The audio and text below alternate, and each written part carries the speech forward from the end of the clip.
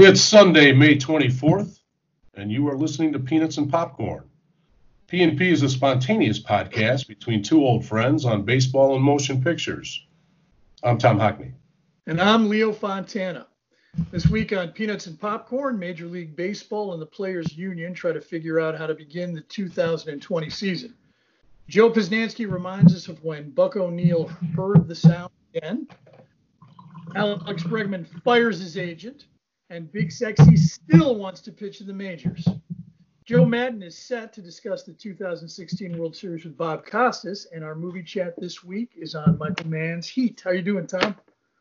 I'm about 87% today. How about yourself? Good. I went for a long bike ride yesterday. I rode all the way out to Harper College, which is like 15 miles. And then about a mile and a half from home, I blew a tire. And I had to walk the whole way. And when you're in your bicycle shoes, you can't walk in them because you'll chew up the cleats when you're walking on pavement. So I had to take off my shoes, and I'm walking in my socks down Central Avenue, west of the Des Plaines River. And, it was only a mile from home. I watched the rain come in. I watched the real bad storm clouds pass us to the south. Yeah. And finally, my wife had to come get me when it started raining real heavily. So that was kind of fun. Well, so do you carry your phone with you? So. Yeah. Oh, yeah. Okay. Yeah. Gotcha. I walked by the shrine to Our Lady of Guadalupe and said a little prayer, and then my wife called and she came within 10 minutes. Nice. So that was kind of cool. So anyway, so Governor Pritzker says the state will start to open back up around the 29th of May. I already have an appointment with my hairdresser. I do. As soon as I heard a date, I called the woman who cuts my hair. Yeah, I know some people are really antsy for that, and I get it. I myself am taking the other approach. But basically, through this whole pandemic, we have a policy that we're calling "You Go First," and that is when things start to open up, I want to say to everybody else, "You go first, and check it out, and then if you live, call it a month or two, maybe even more, then I'll go as well." So you tell me how that haircut goes. Yeah, I will. I'll tell you all about it. I went and got tested, actually. I filled out a survey online for Walgreens, and then you make an appointment with them. And there's one out in, I guess it's Des Plaines on Gulf Road and Mount Prospect Road. I went out there, got in line, did it from my car. Yeah. They're very, very serious in the way they do it. There's a lot of procedures, but they walk you through everything. So I don't mean to be, flippant, but why would you do that unless you had some type of symptom? I don't have a symptom. But I am diabetic. So, Okay. that was probably the thing that allowed me to take the test. Gotcha. I am too, actually, but I still am in no hurry because I think I possibly had it in January. So you're thinking? I heard you talking about you want to get the antibody test. Yes, correct. You want to? And that's coming up when I get a physical, but the physical's on hold because it's an elective thing. So anyhow, have you had a chance to see the final episodes of The Last Dance? I have. I've seen every episode. As an entire work of 10 episodes, I think it's an amazing achievement. It's a really tremendous work. We get insight into Jordan. We get insight into many of the people involved, what their motivations were. But I do think that the last two episodes in particular were rushed. And they had a rush quality, and they were rushed. I mean, it's not their fault. They were rushed because of the pandemic. This shouldn't have come out until much later this year. But because America seemed to need something to kind of distract them, what's the name of the director, what's his first name? He rushed to kind of put this together, and I think it had a rush quality to it. And I think the last two episodes were not as good as some of the previous, 6, 7, or 8. So I don't know. What did you think? That's an interesting observation. I never really looked at it like this. I thought it was really, really good. I hated to see it end. Yeah. But I think you might be right. Maybe those last two episodes were a little forced because really the last episode was devoted to almost like one basketball game. Yeah. If you think about it. So you're right. It was a little crazy there at the end. I guess the question I would say to you is, and I would say this to anybody, did you learn anything knew about Michael Jordan that you didn't know? Because if you didn't, then maybe it wasn't that good. You know what I learned about Michael Jordan? He's a great guy. He's a great guy. Yeah. Michael, for all that talk about, oh, he's a bully, and man, Michael just wants to jaw. He wants to talk. He wants to talk trash. He wants to have fun while he's doing it. He's going to make fun of you. He's going to make fun of everybody. He's going to laugh. And he wants you to do the same to him. He wants to play. And he plays rough, but that's okay. You know, I have no problem with things that Jordan did and said and all this criticism of being too hard a taskmaster. Come on. Were you tired of winning championships? You know? Yeah, no, that's a very good point. I think Jordan was a complicated guy, but I think you make a very good point in regards to the way history is going to view this. History doesn't give a damn about the fact that one player was mad at him because he stepped on his feet emotionally. Nobody cares about that. You know what they care about? The wins. Yeah. The stuff that he did consistently since he came into the league back in the early 80s, long before he was a champion. He was a great basketball player. It's like Phil Jackson kind of taught him how to win. Actually, the Pistons taught him how to win, and he became this known for almost a metaphor for being single-mindedly in pursuit of greatness, and he achieved it. And I think when you look back on the Boston Celtics runs of the 50s and the 60s, and they won like 10 titles, championships all told, no one talks about the fact that, you know, Bill Russell could be a really prickly guy. All guys that this goes back to John Wooden, that in the game of basketball, if you are singly focused on winning, you're going to rankle. It's going to rankle. You're gonna piss a lot of people off. You're going to step on some toes. You know, it is tough like that. And you know, but the thing that I kind of regret that they didn't do in the movie is that, or in the series, was that, you know, we saw this team, you know, right at ground zero. Yeah. We consumed a lot of local coverage. These are stories, I think, to a certain extent, that if you're from Chicago and you witnessed all of this, you were aware of it. Okay. What I wanted to know more about was the smaller parts. You know, I want to hear from Luke Longley. I want to hear more from Judd Bushler and sort of the supporting cast and what they thought, is they're kind of along for the ride, but some of them do play a part, like Bobby Hansen in the Portland series, how he led a comeback when the starters had fallen behind like by 15, 18 points. Yeah. And then the bench comes back and then Jordan finishes them off. I want to hear about that game. You know, they didn't go, you know, with the Indiana series right in the 98 finals, in the 98 season. There was so much nuance to that series. It wasn't just a Reggie Miller shot in game 6, you know what I mean, to beat them at the buzzer. There was a lot of stuff going on. They needed to go in depth into that. You know, how close Indiana came to beating them. Oh, yeah. All those things are true. But I think, you know, for me, it was just the human quality of Michael, how he took to that one, his only security guard, as that guy developed cancer and ultimately died, and how Michael kind of took care of him. Yeah. And then the fact that I never knew Michael's best friend was a middle-aged white guy named George. Yeah. That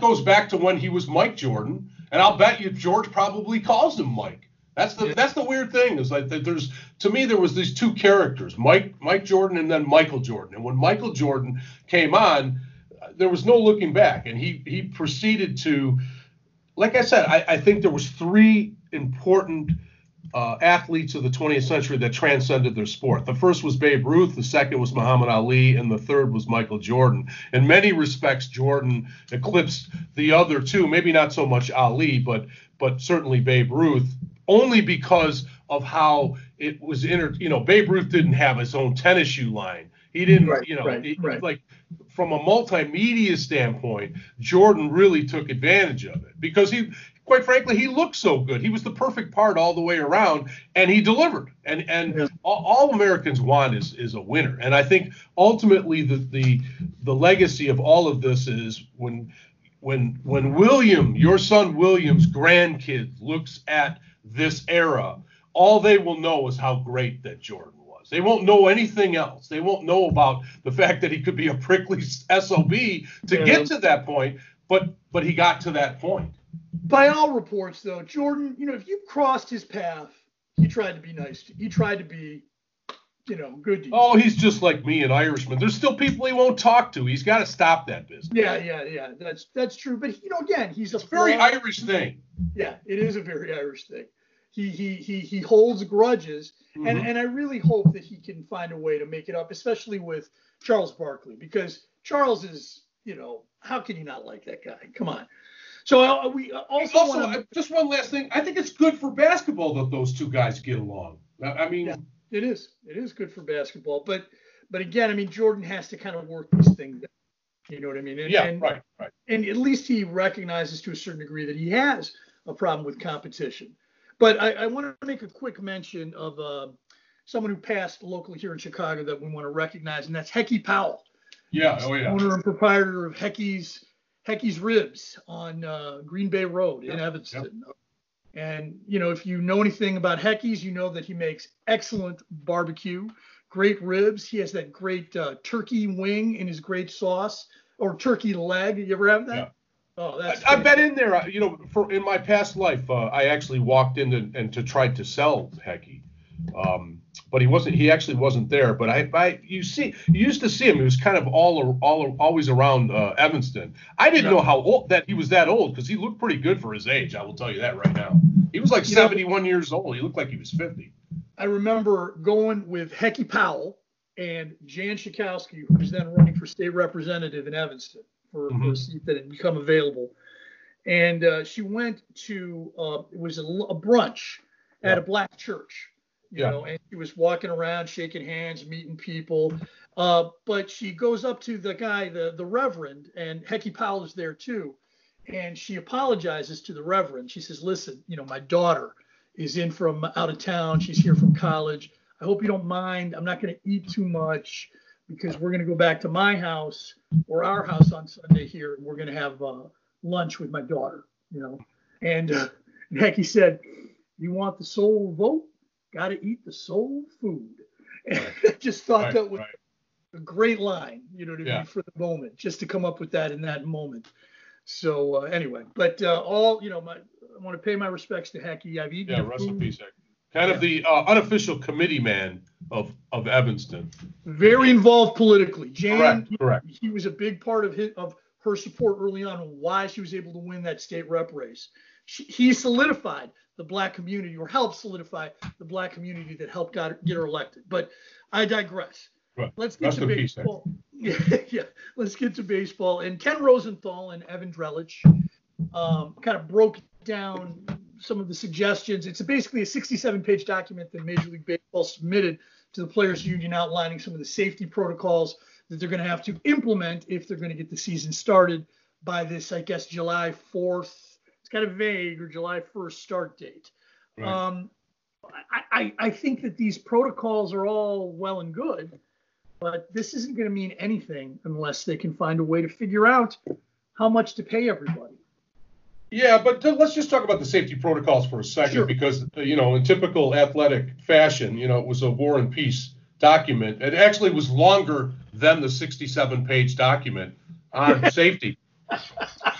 But what I was taken was that it appears as though this is a very well thought out, except for one thing. What they're not taking into consideration, or at least not overtly, is that what happens if stuff starts to get infected? What happens if the virus somehow gets into the stadium, or in real time? Are they going to pause the season again, which to me would be a fatal mistake, at least for season 2020, or what? But everything else, it seems like they've thought out, how many. Let's put it this way: they've gone as granular as to decide how many people can be on the road with the team, what their roles are, and they have to be basically essential workers. And same thing around the stadium. Like when you're in the clubhouse, There's no like arms around the players. You're supposed to keep social distance, and only the required players will be in the dugout. Nobody else. Everybody else will be in the clubhouse. So it's a pretty. It's. I have to give baseball some credit. Of course, they've had nothing but time to go through it, but it was a pretty thorough thing. But the one thing I thought about, well, the one thing you're not really taking into consideration is what happens if the virus hits Major League Baseball in some way or another. What is your pivot? What is your plan? If you do all of these things you say you're going to do, you know what I mean? And then suddenly there's still an outbreak. Right. You know, what's the plan for ending the season? And you're right. They didn't outline that really at all. But I wonder too, you know, there's no spitting, no sunflower seeds. But these are all this is all common sense stuff to me, Leo. Sure. That's all common sense stuff. But what I'm saying is that baseball is a difficult game, not only to play because you need the physical skill to do it, but it's also a difficult game to not play. When you're not playing baseball, when you're sitting in the dugout, watching the game being played, maybe you're on the bench, maybe your team isn't at bat, maybe you are tomorrow's starting pitcher, you got to do something to kind of keep you awake and in the game. And the spitting of sunflower seeds and before that tobacco juice, these are things that help guys. I don't know that everybody is going to want to play under these circumstances. You know? Well, not just that. I'm going to go out on a double steel reinforced limb right now and say they're not stopping spitting. I just think it's going to come out. So that's one thing. And then the other thing, too, is I read somewhere that some of the higher up personnel would be allowed to sit in the stadium. And to me, that's a big mistake. If the regular people can't sit in the stadium, then the elite baseball players, officials shouldn't be doing it either. I think you're going to you're going to piss off the rank and file of America that want to go to the games. I think that's you proceed very cautiously as you start to fill up the stadium. And if it's just with people from the team, I just think fans are going to get pissed off. Well, if they're sitting there with Cubs hats on and little Cubs flags and painting themselves with, then I think people would get pissed off. All right. So, but really the matter of who gets paid and how much they get paid is really at issue too. And they've got to figure this out. I mean, they don't have a lot of time. They have less than 10 days, don't they? The Major League Baseball is actually representing Tuesday after the holiday. And so my guess is that will be the final offer before the final negotiations. I think that they're closer than people think. And the reason why they have to figure out a way to make it work, because if you're reading the article, I learned that they're still going to lose $1 billion this year. Yeah. That's if they play under these circumstances. Yeah. It would be $4 billion if they don't play. Yeah. So what this season really is about is minimizing the loss. You're right. And minimizing the loss isn't exactly the greatest motivation to get me as a fan to watch, because we're going to see a diminished product. There's no question about it. And baseball though, let's see what happens. I mean, right now as I talk about it, I don't think it's going to be something that is going to draw my attention like it would a regular season. But at the same time, baseball has a way of kind of finding a way to intrigue me, and there may be reasons to watch, and it may be one thing that happens, or it may be something that's happening consistently. But this year will be thought of in a different way. It'll be viewed differently as, in context with or in comparison with other years, and that may be the case next year. It may be a long time before we get back to baseball as we knew it. I gotta disagree with you just a little bit in the sense that I think people are starved for entertainment. In fact, last weekend there was a NASCAR race on live. We never watched. My wife and I never watched. We haven't watched NASCAR in 25 years. And when we used to actually go to the races once in a while. But we actually watched it because, why? Because it was live and it was actually a brand new sport. I think when baseball comes back, they're going to reap that benefit as well too, because technically there won't be football yet. Basketball and hockey are done for the year. If baseball has the American stage and only their live sport watching ability at that point in time, I think that baseball could really reap the benefit. Maybe get some new fans from it. Maybe I'm being optimistic, but people are starved for entertainment, Leo. They are starved. They are starved. But I'm not so starved that I've been watching NASCAR. I'm not so starved that I've been watching the Korea Baseball League or the Taiwan Baseball League. I mean, yeah. I'm frustrated. I'm going crazy in other ways, and maybe I'm going crazy because I'm not watching any live sports. But there it is. So baseball is better than no baseball, even a diminished product. So anyway, all right. So let's move on now. Joe Posnanski in the Athletic has also, has had a really good series going on. He did his first, the Baseball 100. Now he's doing 60 greatest moments in baseball history, and he chose as number, I think, 40 was this? No, 46. This was Buck O'Neil, Here's the Sound Again. And, of course, this is a reference to the interviews with Buck O'Neil and the baseball documentaries by Ken Burns, which, if you haven't seen, are really, really worth seeing. And Buck O'Neil emerges as a star of the whole series because he's so engaging and he's such a great storyteller. He's such a positive, upbeat guy. This guy who was a tremendous player, who never got the chance to play in the major leagues, but he's not bitter. He's happy. Yeah. He's happy about what he did, and and he's just such a warm personality. And he had a great story where he talks about hearing the sound, where he remembered back to when he was a kid. There was three sounds in his life. 3 times he heard the sound, and the first time was when he was a kid. And he heard the crack of a bat hitting a ball. And it was Babe Ruth. And it was a sound that was different from when the other guys hit the ball with the bat. Right. And then later on in life, he heard it again. And it was Josh Gibson. He heard this crash, this whack, of just the ball hitting the bat hitting the ball so squarely. And then he remembered as an older man, he heard it again. And it was Bo Jackson. And I just think that Posnanski, in identifying this as a significant moment, is absolutely correct. That was a wonderful moment in the documentary.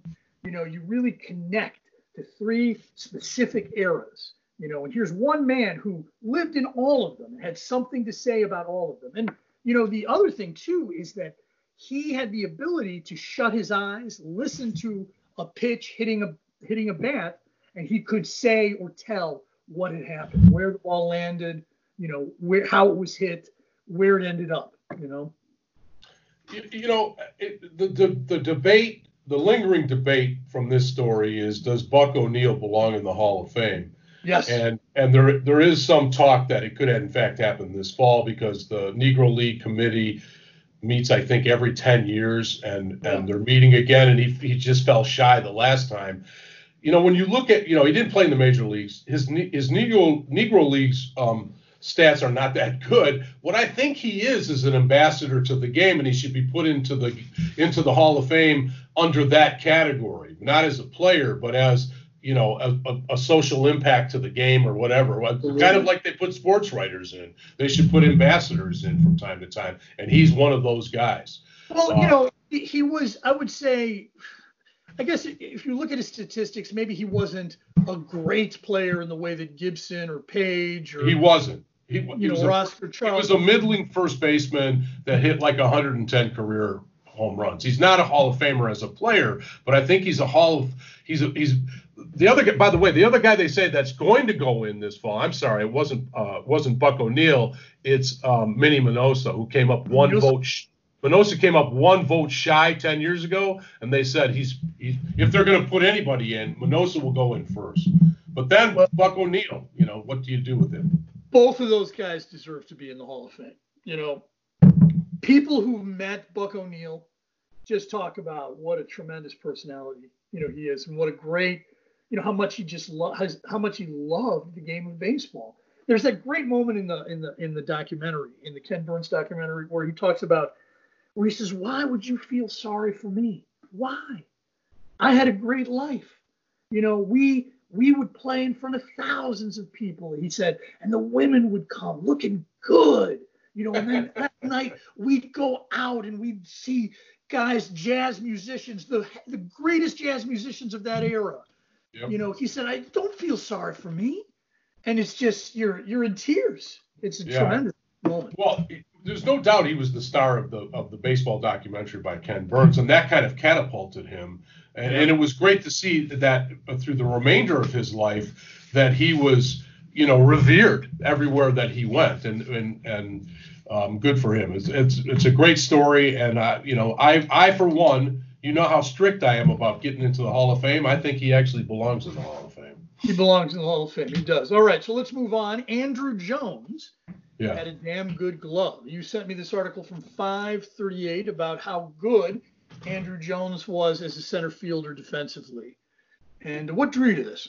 Well, the 538, one of my regular favorite political sites, has this ongoing series. It's called The Hall of Pretty Damn Good Players. Not quite good enough to be a Hall of Famer, but pretty damn good. And like they had Kenny Lofton in there. They did Lou Whitaker. They've got all. They've got. This is in a series. What drew me to this is two things. One, my memories of Jones as a defender. I knew he was a supreme until he started gaining weight. He was one of the best outfielders that ever played the game statistically up to a certain point. And that's where the mystery of Andrew Jones gets, because of his stats from age 19 when he broke into the majors to age 30 are beyond Hall of Fame mark. Like he had a 60 win above replacement, but from age 31 till 37 or whenever he retired, he only had like 3 more win above replacement of the rest of his career. It really is a tale of two halves, the first half of his career and the second half. He always was a great defender, but from a hitting standpoint, it really was when he was young. And no, he's not a Hall of Famer, but he was one of the best defensive outfielders of all time. He really was. And that drop off between his ages, 19 to 30 and after age 30 is unbelievable, because the article compares his fall off to a number of Hall of Famers, who also experienced a significant drop off after 30, but none of them fell off as far in terms of wins above replacement as Andrew Jones. The other thing that really got me about this article was they embedded a YouTube video of 6 or 7 unbelievable plays that Andrew Jones made. Right. And, the one that really got me was one in Houston where I forget who was the hitter at the time, but he crushes a ball to dead center field. And this is when the Juice Box, or whatever the park is named now, had Tal's Hill in center field. Right. In the very deepest part of the park, there was a little incline, a little hill. Right. You'd have to run up. And so Jones goes straight back. He's got his back to home plate. He's running dead center field. And Willie Mays style. They used to call that style. Willie Mays style. He gets to the hill, and he would have caught the ball if the hill was not there. He sort of got a slightly disoriented because he arrives at the hill. His feet are stepping on the hill. Right as the ball arrives, the ball hits his glove. He stumbles, has to pick up the ball and throw it in. Okay, I think it was at least a double. Next hitter up on the next pitch hits the ball to the exact same place. Right. This is what was remarkable. The ball was hit to the exact same place. Jones, again, turns tail, back to home plate, running dead center field. The ball, just as the first one, falls exactly at the same place. The ball arrives right as his feet are getting to Tal's Hill, and he catches the ball. That was amazing. Right. That was crazy. The thing is, they talk about him versus Mays because he played a little bit center field like a roaming tiger, but he was very, very good at lunging catches. And he had a very good arm. Just a great player, but not a Hall of Fame player. Not a Hall of Famer. But then I'll tell the other one where he goes into the gap and stretches out to get the final out of the game to preserve a 2-0 shutout from Tom Glavine. And Glavine's just like on the mound, they flash to him, and he's like, wow, that was a great catch. Exactly. There was a lot of wow plays with Andrew Jones. Oh, yeah. All right, so moving on, Alex Bregman, fires his agent. And he Yeah. fires his agent because of LeBron James. And this was a remarkable story, too. Maybe you want to kind of get into it a little bit. Why don't you?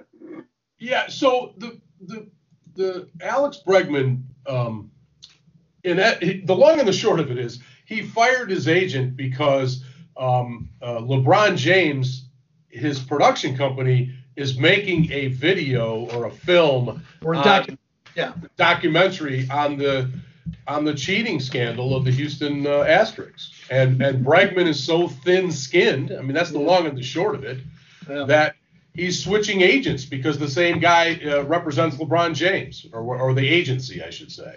Yeah, and it's just Bregman has shown time and time again how not only thin-skinned he is, but how dim-witted he is. He's not the brightest guy. When they were interviewing, when they were going through the whole scandal thing, which, by the way, has anybody benefited from the coronavirus more than the Houston Asterix? Absolutely. That took them right off the front pages. Let's be honest with ourselves. It did. And I mean, you'll never really be able to boo them like you really wanted to boo them. Well, with no fans in the stands, who's going to bang the garbage can? But even when it comes back, let's say baseball finally comes all the way back in 2021. Right. You won't be able to boo them like you really wanted to. Right. It won't mean as much. I will from home.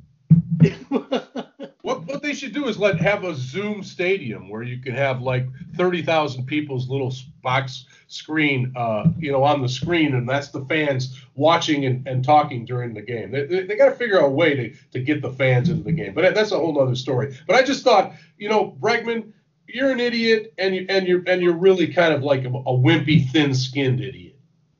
Well, I would think that, and maybe because he knows he's not the most well-spoken guy, but I would think maybe you might leverage that in a way to tell your side of the story, unless your side of the story is so unbelievably, unlikable that, But also implausible too, and the whole, the fact that Bregman held on to denying as long as he did speaks volumes about him. And so there was a very strange baseball brawl that occurred back in 1974. Yes, we go to the Wayback Machine. Yes. What was that all about? Well, there was a game between the Cardinals and the Cubs in 1974, and it was a very odd sort of baseball brawl. And it's late in the year. The Cardinals are ahead of the Cubs. The Cubs are in last place or close to it. The Cardinals are contending for a playoff spot, and then Bill Madlock comes to the plate late in the game with the Cardinals leading.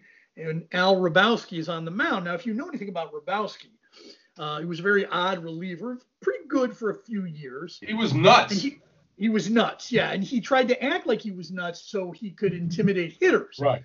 And what he would do is when the hitter would come up before he delivered the pitch, he would turn his back to home plate, walk off the mound towards second base, and he would sort of psych himself up. He would talk to himself. And then he would finish it by taking the ball and slamming it into his glove, turning around and delivering the pitch. Madlock had decided that he'd had enough of this. So when Hrabosky goes into his act, Madlock steps out of the batter's box, and he just sort of walks back to the on-deck circle or whatever.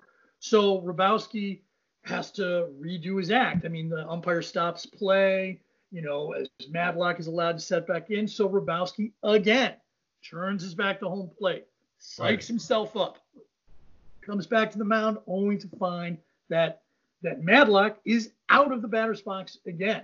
And the umpire tells Madlock to get back in there. And the umpire's starting to get pissed off. Yeah, that's right. The umpire's starting to get a little impatient. It's a hot day, as it often is in St. Louis. Let's get on with this. And he orders or makes a motion. He pumps his fist and orders Hrabosky to deliver the pitch, which he throws over the plate, I think high, and he calls it for a strike. Mm-hmm. The Cubs manager, Jim Marshall, runs out of the dugout. Meanwhile, the on-deck hitter runs to the other batter's box and tries to get into that bat before Hrabosky can get set and deliver another pitch. I know. And then, so what happens? Simmons punches. Who did he punch? He punches someone. Yeah. It was Madlock, wasn't it? Madlock? Yeah, he punches Madlock, and bench is empty, and everybody's trying to break it up, but no one was ejected in that part except for Jim Marshall, the Cubs manager. Right. That may be the most oddest brawl I've ever heard of in baseball, because it's almost like something out of a Fellini film. Fan and friend of the show, Bartolo Colon, just when we thought it was safe about him, he pulls us back in. He's still hanging on, and I love him, but Bartolo, you're almost 55 years old. Come on. I know. Enough is enough. He wants to, he loves baseball.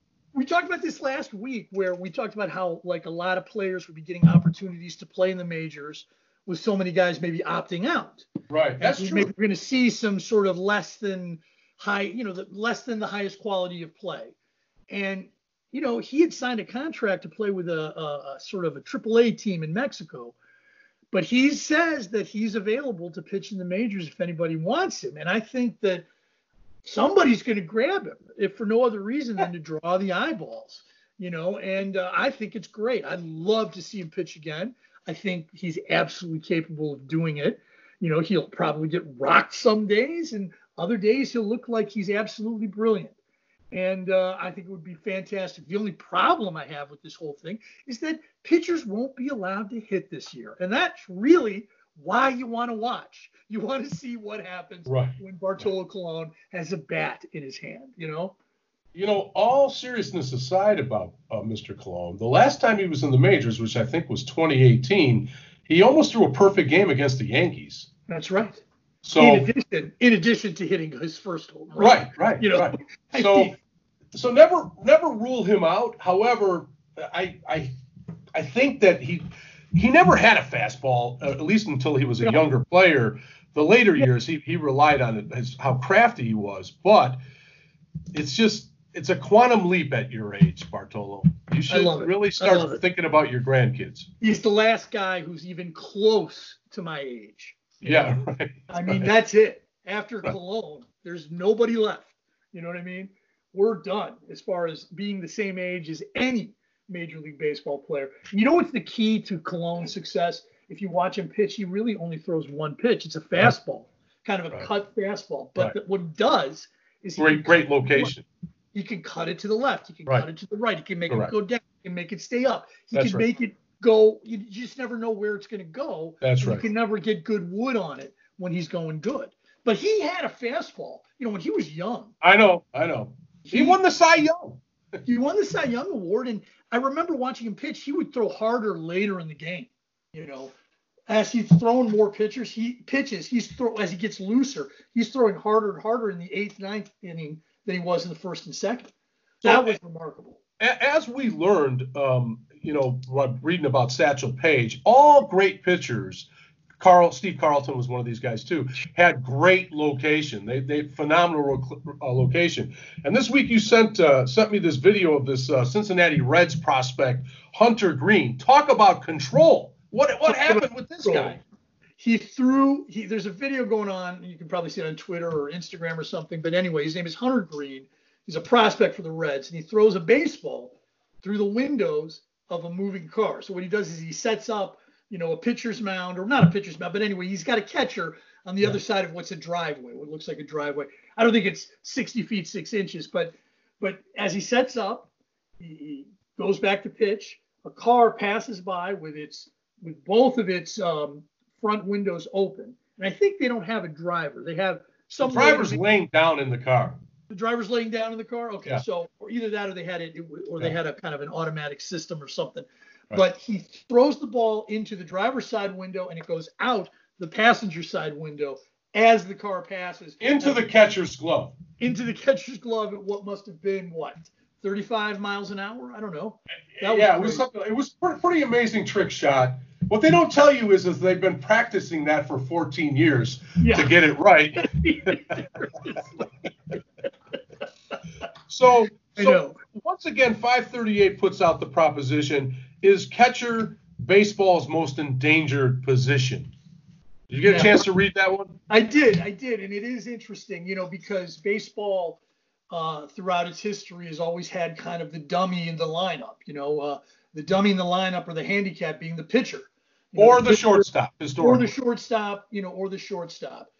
And then I guess you have the catcher as well. And these three positions, historically, I'm talking about historically, have never really, not much offense has been expected out of them. Guys like Mo Berg, who were terrible hitters, lasted, 15 years in the major leagues because they were effective backup catchers. Because they were framers. The point they're trying to put out there is that, and Leo, when you and I talked about the automatic strike zone, there was one angle that we did not really cover off on, and that is what the impact of this automatic strike zone is going to have on the catcher. Yeah, because the catcher frames the pitches, but framing will have no bearing on anything because automatic strikes are being called. And the whole thing about framing is to fool the umpire into thinking that you caught it in the zone. That's gone. So what you'll have is guys who catch the ball and call the pitches or whatever, but they may not be as good at framing. And because this sort of defensive component, this critical defensive component is now sort of unnecessary or unneeded, you'll have catchers who will tend more to be good offensive players as opposed to good. Well, they have to be good offensive players, right? It's almost like a DH that the case that they're making, that the catcher will change. That you need like a Mike Piazza type of a hitter that can that is a catcher. And I guess the argument that they make is that the number one player taken by the woeful Baltimore Orioles is supposedly this super catcher, and the reason why he's a super catcher is because he's a super hitter. It's not because he's a great defensive catcher. He's an outfielder at the catcher position. And that's true. I mean, with the advent, they use as a context the idea that with the advent of shifts, it's not so important to have such good defensive shortstops. Yeah, right. You just position all these guys together. You don't really need an Ozzie Smith who can make these incredible, plays. And so the shifting has made shortstops offense first as opposed to defense first. And, that's kind of how it's trending. And that may happen to catchers as well, especially with this automatic strike zone. I am against the automatic strike zone. I think there are ways we can use it, but I think ultimately it is a human being who has to decide whether it's a ball or a strike. I agree. Because you're at some point, then the umpire becomes, marginalized, and you can't have that. You can't. And I've talked about this before. I mean, there's the plate and there's the black. You know what I mean? Right. If we can figure out a way to determine where within the strike zone the difference is between the plate and the black, that would make a huge difference for it would allow the umpires to call pitches in terms of context. You know what I mean? That a 3-0 pitch on the black is going to be a strike, or an 0-2 pitch on the black is not going to be a strike, So it brings up a big issue, and I think baseball's kind of handling it right. Let the minor leagues try it out and see if it works. If there's morality issues continue, then like you said. Maybe they pick pieces of it, or in certain critical situations, you're allowed to do a replay on a ball and strike, and that could override the umpire. Right. So no pitch, you call it no pitch, or whatever. Right. There's way, but they really got to think it through a little bit more because this RUR, basically everything's a robot moving forward. Come on, it's make it stop. I know. I think you can go too far with this. And also, I wanted to say, too, about the designated hitter. That is only for this season. We still will have one more season without the designated hitter. That's 2021, which is the last year before a new collective bargaining agreement needs to come into play. But again, that's assuming we get a vaccine and we return to some semblance of normality. Yeah. But anyway, all right. So I want to say something. I want to move into the Chicago Cubs here, and I'll tell you this: I ain't paying for no marquee network, Tom. If we're going to get a shortened season with guys like Bartolo Colon pitching, okay, I'm sorry, I'm not going to do it. If it's a diminished product, I'm not going to pay premium rates. Okay, you need to have the marquee network on regular cable TV. I should be able to turn to it at Comcast Sportsnet, just like I turned to, just like I turned to Comcast Sportsnet or WGN or whatever channel. Yeah. I need to be able to see the games free. Otherwise, you're not getting a penny from me. I think that's going to be the case with a lot of fans. But that was your attitude before the pandemic occurred. What has really changed? I mean, you basically said that before because you just felt, as I do, that they don't have enough content and they just can't keep running classic games in between real fresh content and charge $14 a month. It's not going to work. But me personally, I think I've told you before, I have 4,000 channels. That's one of them on there. Yeah. I'm not paying for it. I'm getting it for free. So I will enjoy while you're I'll give you play-by-play or blow-by-blow. The good news is same announcers who, that part is kind of cool. But I get it. I get what you're saying. Who knows? Maybe they do some ambivalent thing and say for the rest of the year it's free this year because of what's had to go on, and then but that's not the way business works. So you can't just give away your product. I mean, there's a revenue issue. You know what's going to be funny though, with no fans, especially places like Wrigley Field where the play-by-play booth is so close to the field, players are going to be able to hear what they're saying. Right. I mean, right. Oh, hey, I'm not kidding. It's kind of being facetious, but it's not true. I went to a White Sox game late in September about 5 years ago, and I swear there was 14 people there at the park. And we were talking behind home plate because we had really good seats.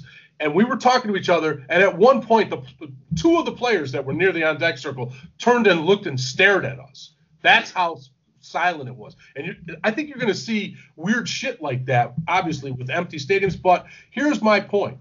They better be empty. You better not start putting your friends in there and screwing us fans out of the chance to catch that virus at the ballpark. I want to be able to say, hey, I caught coronavirus at Wrigley Field, damn it. Yeah, I mean, I really miss going to Cubs games, man. Yeah, me too. It's so fun. It really is. I would have been to a game already this year. That's what kind of pisses me off. But anyways, I digress. What's next on the roster? All right, so Joe Madden is going to discuss Game 7 of the 2016 World Series with Bob Costas. This will be a live streaming event. Is something you're going to tune into? Maybe not. I don't know. I mean, this is going to be a live program. I mean, Madden's manager of the Angels. Both of us don't have to watch it. You can watch it and cover it for us. Or again, I have 4,000 channels. Why would I watch that? Why would you watch that? Yeah, exactly. But I might watch it just because I like Madden so much. Yeah. But the thing is, this game has been done to death. You know what I mean? Yeah, that's my point. That I guess that's my point. I don't need to see any more breakdown. I don't need to watch the Cubs win the 2016 World Series anymore. We can just put that away for a long time, And you sent me another article. This was good from Cubs HQ. Yeah. And it's speculated as to whether or not Anthony Rizzo is on a Hall of Fame trajectory. And I disagreed with this. The article surmised that he is definitely on his way to being a Hall of Famer. I say no. I think he's one of those guys who fits into the Hall of very, very good. He's sort of like a Paul Konerko, who will be in the White Sox Hall of Fame, and Rizzo will be in the Cubs Hall of Fame. But unless he does something spectacular, it's going to be hard for him to get in. I don't know if I could said it any better myself. I completely agree. He's not a Hall of Famer. I don't even think he's as good as Konerko. No disrespect to Rizzo, because Konerko was really good. Konerko could go into the Hall of Fame. Konerko's a great hitter. Well, but Rizzo is a better base runner. And a better defender. And a much better defender. A much better base runner and a much better defender, and he's left-handed. Right. You're right. As a complete ball player, you're absolutely right. However, statistically, he does not even come close to being a Hall of Famer unless something happens in the second half of his career that, a la Barry Bonds, where you suddenly get better in the 10. The one thing you can say about Andrew Jones is his body declined like it's supposed to without steroids. You know what I'm saying? Yeah. He never took steroids. He was always kind of a fat guy. And, I just think that Rizzo is damn good. He's damn good. I guess that's the best way I can say it. He is damn good. I think for me, he's the best defensive first baseman I've seen since Keith Hernandez. And I think he may even be better than No. Hernandez. I don't know about that. Rizzo, well, let's put it this way. Rizzo has a more spectacular play on his resume. That play that he made where he jumped on the dugout or whatever, awning to catch that ball. Hernandez never did that, but Hernandez did the small stuff and also did things that made baseball go, do we need to change the rules of where a first baseman stands? That Rizzo never had that happen. Well, I'm just saying that's why Hernandez was so great, is that he kind of figured out a little flaw in baseball that they had to say, okay, you can't stand between the base or between the runner and the base off of first base. You have to move off of there. And so I don't know. But again, taking nothing away from Rizzo, I just think he has to have a great second half in order for him to make the Hall of Fame. Yeah, I would agree with that. I mean, I certainly hope he gets out there and hits a bunch of home runs and, does things that are Hall of Fame worthy. He will be in the Cubs Hall of Fame, though, and that's not a bad thing to be in, certainly. Right. All right. So let's finish our the Peanuts portion of the show and get right to the popcorn. And this week I selected the movie, which was Heat by Michael Mann. And this is a cops and robbers crime thriller. It is a high-tech, fast-paced, exciting movie along the lines with To Live and Die in L.A., which is another movie I chose. It takes place in L.A., and it's about a crew of federal agents who are on the tail of a group of high-tech criminals or high-level criminals who like to rob banks. And one is trying to rob a bank, and the other's trying to stop them from doing it. And these are really smart and intelligent criminals who also happen to have like regular everyday lives, being chased by determined and motivated police officers who also have everyday lives. And to a man, all of them have really fucked up everyday lives. But they still do what they do because they love the rush, the adrenaline of stealing. And it has nothing to do with wanting money or needing to make it, but it has to do with actually committing the act. And I think this is a great movie. Yeah, I watched the movie on Friday, and I saw the movie originally when it came out in '95 at the theater, and I remember thinking at the time that this was a forgettable project, and so I watched it again on Friday in advance of the show, and so I keep a list of all the films I watch on a big screen. This one comes in at number 602. I give it 2.5 stars, and that's kind of being nice. It just didn't age very well at all. Great seeing De Niro. De Niro actually does some really good acting in the film. I thought Pacino, who had a facelift before they shot this film, just looked really tired, and with the exception of that one line, "What an ass!" With the exception of that, it just was kind of the script. It seemed like every character in the film was written with the same voice. They all kind of talked the same. And then Val Kilmer was completely miscast in this film. Like, they could have had anybody. They could have had Ed Norton. And I'm not talking about the actor. I'm talking about the one on the Honeymooners. Yeah. The one on the Honeymooners play that part. And so in reading the Roger Ebert, he gave it 3.5 stars. This is one of the few times I disagree with him. I thought that, like, the romance in the story was almost unnecessary, but in the Friends world that we lived in, it seemed like it just seemed dated. I don't know when you last saw it, but it seems dated. Well, that's interesting that you would say that. Did you feel like it doesn't sort of endure in terms of the quality I felt it had when I saw it for the first time? I saw parts of it again. I didn't see the whole thing again. Just reminded of a few scenes, and there were some significant things that happened because this movie is the first time that Robert De Niro and Al Pacino play a scene together. Right, right. Even though that they were in Godfather 2, but they were in Godfather 2 together, but at no point did they play because they're, they never, were in the same scene together. And that's what's kind of significant about it. There's a point where the police officer played by Al Pacino, or the federal agent, he pulls the criminal bank robber over on the expressway and says, "Let's go get a cup of coffee." Right, right. And they go get a cup of coffee, and they talk about their roles sort of in pursuing one another. And, they talk a little bit about their lives and dreams that they have.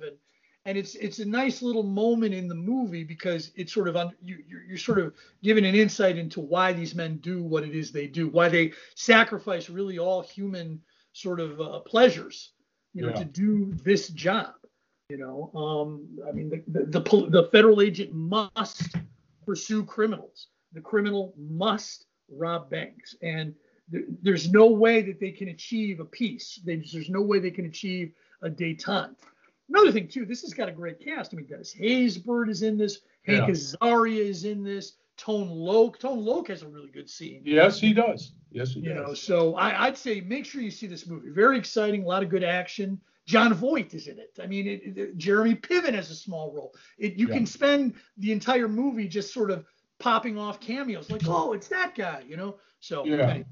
Yeah, well, so Michael Mann, who has a very esteemed career, made a film in 1981 called Thief with James Caan, and I think that is a better film than this one. I think both of them are Michael Mann projects, but I thought, with the exception of the ending of Thief, which was preposterous, that was a really well done and stylish film.